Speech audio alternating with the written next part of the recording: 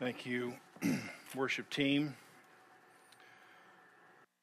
We're trying to get to 2 Samuel, and we have two more sermons to get to, today and next week.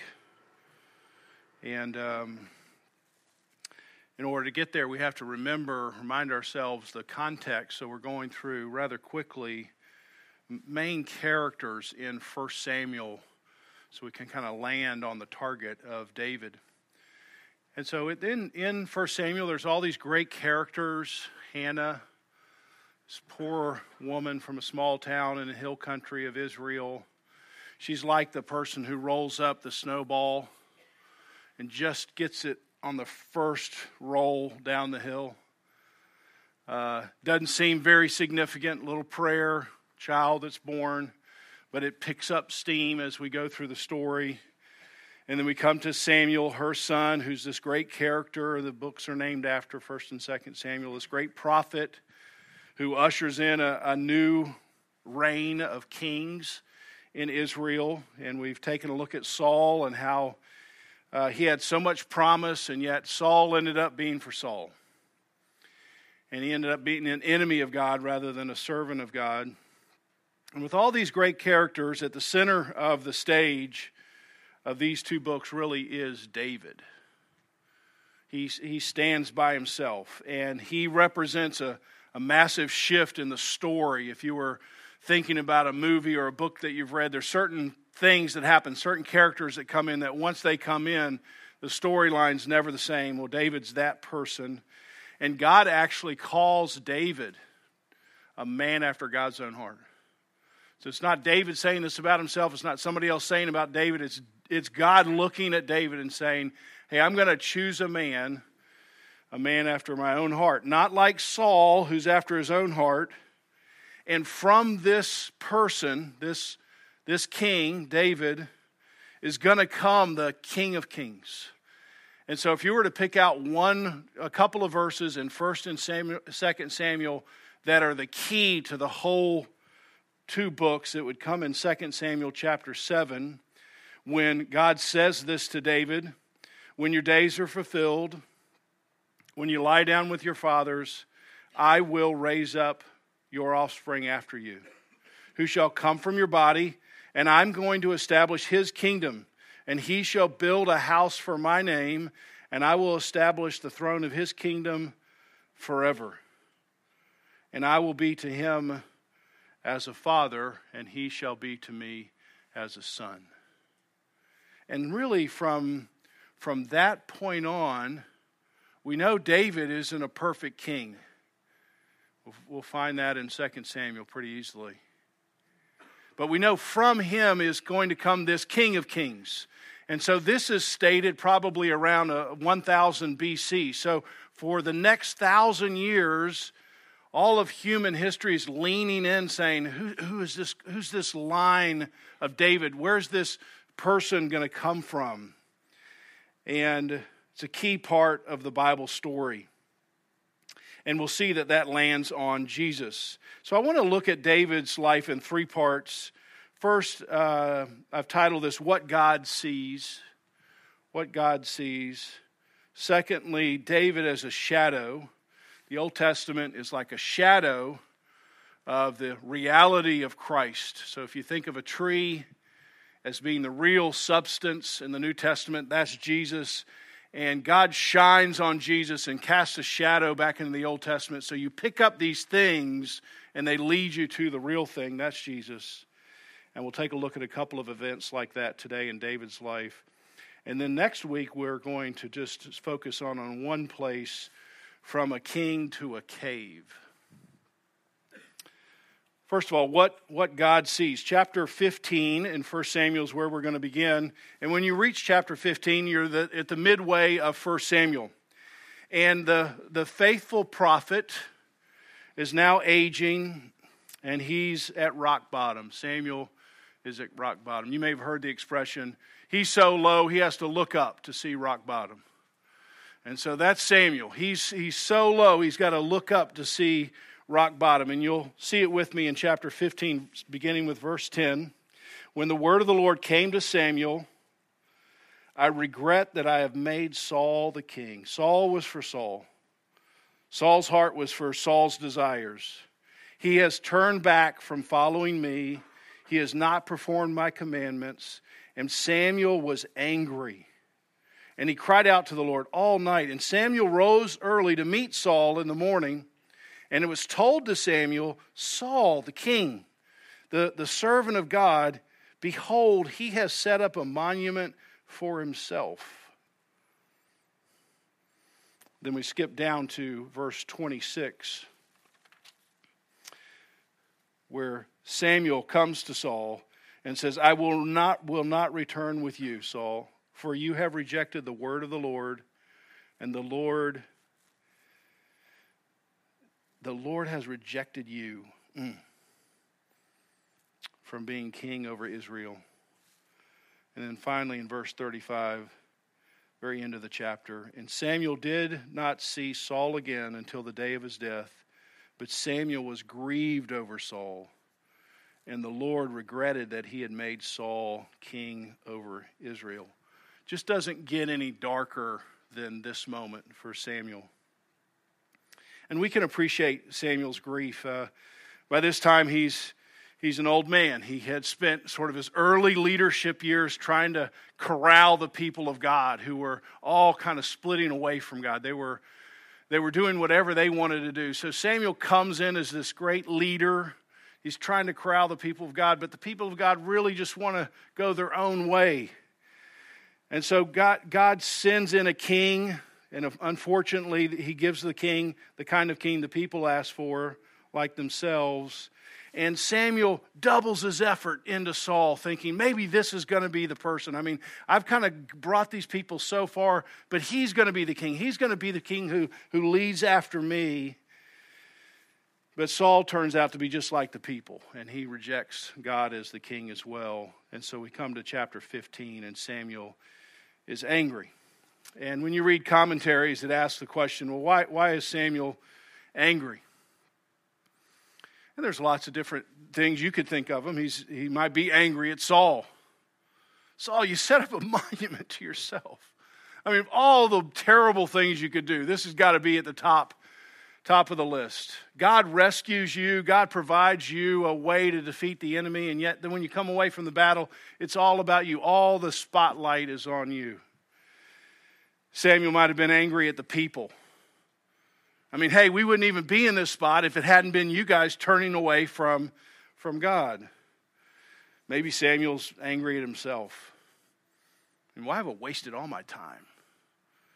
I mean, I've given all my sort of young, vibrant years of my energy to the people, and they end up wandering away. And now as a mature man, I've given all of these years to Saul, and he's wandered away. And now he's an old man, and he's thinking, maybe I've wasted my time. I've invested in people who only disappoint. Maybe, we don't know. Maybe Samuel's angry at God. Why'd you send me on this errand that's gone nowhere? Why didn't you make a better choice than Saul? Why didn't you intervene? I don't know if you've had those kind of questions in your life at some point. Whatever the reason, Samuel is angry. And he's so angry, and I don't know if you've ever been in this place, that he's just angry at everything. Ever been that way? 2 or 3 things go wrong, and now you're just angry. Your dog walks in, you're angry at your dog. I mean, doesn't matter. You now are just projecting anger. Everything is bad. And he's in what I called when we did this sermon, the frame of pain. And you'll remember it if you were here. Remember the frame of pain? It's like if you take a hammer and you hammer your thumb instead of the nail hard, your whole life shrinks to your thumb. Your whole life is right there. You can't think of anything else. You can't see anything else. You're just completely in this frame. This is painful. I can't get out of this frame. And that's a lot of times how we get stuck. Something painful happens to us. Could have been when you were 5 or 25 or 55. But a painful moment happens, and when you're in the frame of pain, what you think is, I'm never going to get out of this frame. You take the pain and you stretch it across your life. And you say, I've always been so unlucky. I'll never get out of this.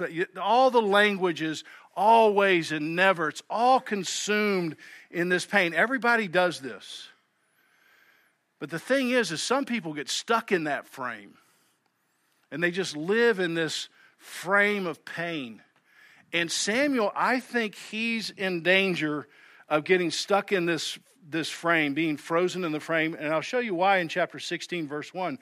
The Lord then said to Samuel, how long will you grieve over Saul?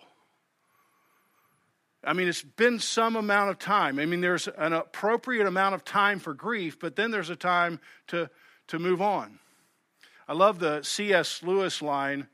It comes from the Chronicles of Narnia. I wish I could remember which book, and somebody in the line afterwards will tell me. But a little girl has done something bad, and she starts crying.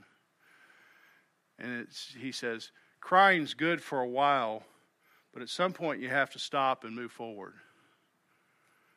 So it's okay. You're in a frame of pain. You are sad. You need some time to grieve. We're going to talk about this in a few weeks in 2 Samuel chapter 1. But then you've got to move on. You've got to move out of this frame or else you get stuck in it. And I think God's coming to say, Samuel, it feels like you're getting stuck. And even though you can't see anything else, and this is a key word in chapter 16, I see. You can only see this frame, but I see outside the frame, Samuel, and I want you to live by what I see, not just by what you see. And the Hebrew word that happens 9 times in this chapter is raha. Say that with me. Raha. It's just fun to say. R-A-A-H. Raha. You should use it sometime this week. You might want to put this on your prayer card. Raha. I see. And 9 times, you can't see it in the text because really, unfortunately, I think the translator, they translate it different ways. Provide, look, appearance. But it's all the same Hebrew word, means I see. I see clearly. And when God has to tell somebody something 9 times, they're stuck. They're stuck. Samuel, I know you don't see, I see. I know you're stuck in the frame of pain, but I'm going to get out of this frame of pain. We're moving on. We're moving forward. 9 times he comes back to Samuel. And what does God see? How long will you grieve over Saul? Chapter 16, verse 1. Since I have rejected him from being king over Israel, fill your horn with oil and go, and I will send you to Jesse the Bethlehemite. For I have provided, Raha, I have seen for myself a king among his sons. I see. Samuel, I see. I've provided. I see a king. I see outside the frame. I see another king, a king after my own heart. I know you can't see, but you have to trust what I see, not what you see. So God sees. Samuel, I know you're stuck in your single frame, but I'm going to try to pull you out of that. And I need you to go. I need you to go to Bethlehem and find Jesse, who has some sons, and one of those sons, he's the king. And here's maybe the most important line in this chapter, verse 4. He says, go. And then in verse 4, Samuel did what the Lord commanded. That could be at the top of your prayer card. In 2020, Paul did what the Lord commanded. Just what he says I do, that's what I do. I don't feel like going. I feel like staying in my frame of pain. Yep, well, I'm going to go. It's a long walk. I don't want to go that far. Okay, but I'm going to go. Are you really going to provide? I'm going to go. I'm just going to go. I'm not going to negotiate with God. I'm going to do what he says. Because Raha, he sees. He sees things. So I'm going to obey. I'm going to do what he says. And it's so important because you know this if you've had any length of time with your life with the Lord. You get into dark angry moments. Sometimes those moments aren't moments, they're seasons.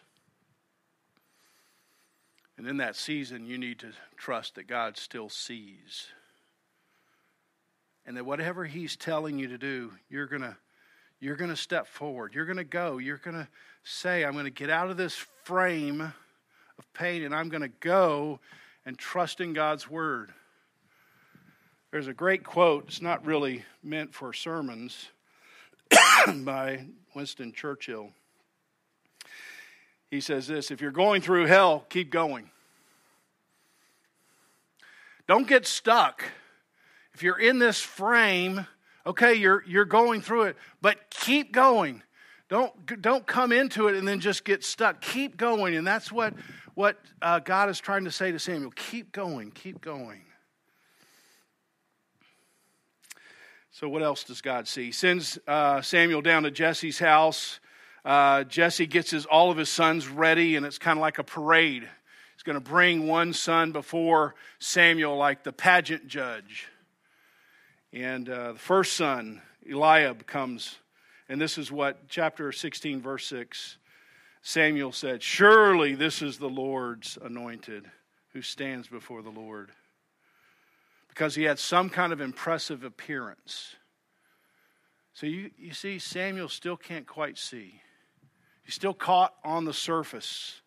That was the problem with Saul. He looked good on the outside, but he was nothing on the inside. But then the Lord said to Samuel, do not consider his appearance or his height, for I have rejected him. The Lord does not look at the things man looks at. What a great verse.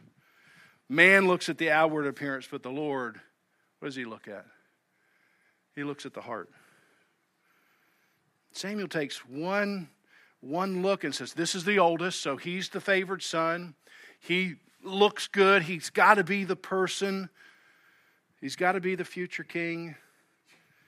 And Samuel somehow in that moment just forgets all the problems they had with Saul. He's trapped on the surface. And imagine living in a culture that everything is about appearances. Can you imagine living in that kind of culture? People just post the best things about themselves on Facebook or Instagram. Before they post the pictures of themselves, they send it through a filter so they look just perfect when they arrive on your phone. And you think everybody's having a great life except for me. That's what you usually think. And you think, I'm just going to check in on my friends, and you end up spending an hour there, and you come away and say, I'm depressed. Because it's all a show. It's all outward appearance. There was an article written recently from the Washington Post by a plastic surgeon. What do cosmetic surgery patients want right now? What's the hot thing? People come in of all ages, and this is what they want. I want to look better in my selfies. I take so many pictures of myself, and I'm not looking good from 2 feet away. So I need you to correct it so when I take a picture of myself, I look good. And here's what he says. The truth is, selfies provide an inaccurate feedback on how you look. I mean, is this rocket science? I mean, seriously. And generally, people make people feel bad about themselves. You just can't get an accurate picture of yourself at arm's length. See, we live in an arm's length culture. Samuel is just about ready to get trapped in the arm's length culture of Eliab. He looks good. He's right there.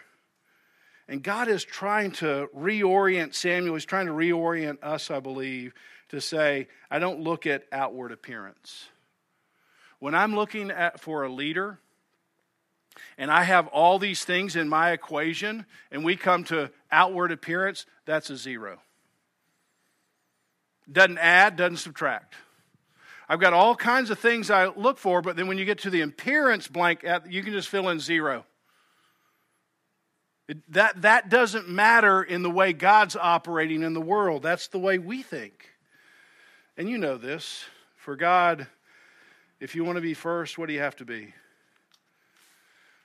Last. If you want to be on the top, you have to go to the bottom. Samuel asked Jesse, are these all your sons? Number 1 didn't make it. Number 2 didn't make it. Well, there's one more. He's not even in the house. He doesn't mean anything. He's the youngest. He's kind of like the runt of the litter. He's actually out keeping sheep. He's at the bottom. He's out caring for and risking his life for the dumbest animals on the planet. I did a whole sermon on sheep, and there's some funny stories, but you may have seen it. Usually when I've seen something, you've seen something. But there's a funny gif of a sheep stuck in a tire tube. Have you seen this? Okay, don't Google it right now, okay? But there's a shepherd, and he's kind of moving his sheep through the field, and there's a tree, and it's got a rope and a tire swing. And somehow this one sheep got his head and his legs through, and now he's got the tire around his midsection. So he's got his legs on the ground, but he tries to run, and then he goes up in the air, and then he comes back down. And all the other sheep are looking at him like, wow, what an idiot. I don't know what they're saying. And he just keeps running and coming back and running and coming back. So stupid. It's so funny. You got to watch it. A lot of people live their lives this way. I run out like I can do something, but really I'm attached some way, and I always come back to the same place. I can't ever make any headway because I'm so stupid, because I'm stuck on myself. I've got myself wrapped around me. And no matter what I try to do, I'm always coming back to myself. And we need a shepherd to come and cut that away and say, be free. So there is somebody who's taking care of these sheep. And God says to Samuel, the person who's caring for the dumbest animals on the planet, that's my leader. Now, what does that remind you of? Jesus. I am the good, what does he say? Shepherd. And who are the sheep? We're the dumbest people on the planet. But he sends his son to say, hey, I'm going to rescue people from that tire tube. So they can be free. I'm the good sheep. I'm going to lay down my life for my sheep. In chapter 16, David gets anointed. He's the king, or he's going to be the future king. And in a little insignificant town, little town outside of Jerusalem called Bethlehem, maybe when Jesus was born there, it was the size of a football field. A young man, is a shepherd and a king. And you should hear it right now. This is the shadow. 1,000 years later, a young man, a baby, is going to be the real shepherd and the real king. And so David, and we're going to transition to the second point, is so many great shadows of Jesus. When you look at the life of David, there's so many ways you can kind of turn him around and say, yeah, that's pointing me to Jesus. Yeah, that's pointing me to Jesus. And here's one of them. The young man who's a shepherd, who's going to be king, is in Bethlehem. That's Jesus. And let me give you another example here in this second point. David as a shadow. That's one example. Another example is in Genesis chapter 3, and I'm going to connect that to 1 Samuel chapter 17. So let's just go to the end of 1 Samuel chapter 17. Most of you know this because you've been around. I've said it many times. But a lot of things begin in Genesis 3. In Genesis 3, Adam and Eve decided that their desires was above God's word. It wasn't like they didn't believe in God or they're completely rejecting God. They're just saying, you're just taking second tier. Right now, my wisdom, my desires, they're over yours right now, God. And I would like to move in my direction. And the Bible calls that sin. And the Bible also tells us that all of humanity is connected with Adam's sin. It's like a defective gene that gets passed on to all of humanity. It gets transmitted. And now everybody that gets born is hardwired to prefer their wisdom over God's word. Now it's not too surprising. I don't think it should be. You go to the doctor for a physical. What's the first thing they ask you to do before they even see you? They give you a novel to fill out, right? Not insurance, previous health condition, right? 400 boxes to check. And it's just not you. What do they say? Your mom, your dad. They have cancer, they have heart disease, they have anything. Why do they ask that? Why don't you say, it's my physical, it's not my dad's, it's not my mom's. Well, you know. You're connected to them. If your dad has a heart attack when he's 45 and you're a young man, you're in pretty good danger. Got to know that. That stuff like that gets passed on. Same thing happens with Adam and Eve. They pass on this defective gene of sin to every human being. So we all find ourselves falling short of the glory of God, is the way the Bible would say it. Thankfully, in Genesis chapter 3, the same chapter where the people walk away, God makes a great promise. And he says, hey, this leader fell, but I'm going to come and I'm going to bring a new leader, like a second Adam. And he's going to start a whole new family. And if you're connected to him, now his health passes to you. Not the sin of the disease of sin passing to you, but the grace of righteousness is passing to you through Jesus. He's going to have a whole new family, and you have to be connected to him to be healthy. And he says in Genesis 3, this offspring of a woman is going to crush the head of a serpent. He's going to take care of evil once and for all. So when you're in Genesis chapter 3, as a Bible reader, you're looking, who's going to be that person? Who has the power to do that? And that's all getting me to 1 Samuel. 1 Samuel chapter 5, which we didn't talk about, the Ark of the Covenant goes into the Philistine territory and ends up being in a temple, an idol temple, and in the middle of the temple is a big god that's half fish and half man. It's called Dagon. And you remember the Ark of the Covenant comes in, and what happens overnight? You remember the story? The idol falls down, and his head gets severed.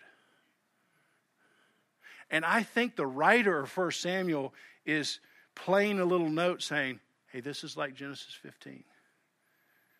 Evil's head is going to get severed. Saul turns out to be God's enemy. In chapter 31, his head gets severed. Again, I think the writer is purposely drawing these threads from Genesis 3 into 1 Samuel 17. Now look with me at the very end of chapter 17. This is after David defeats Goliath.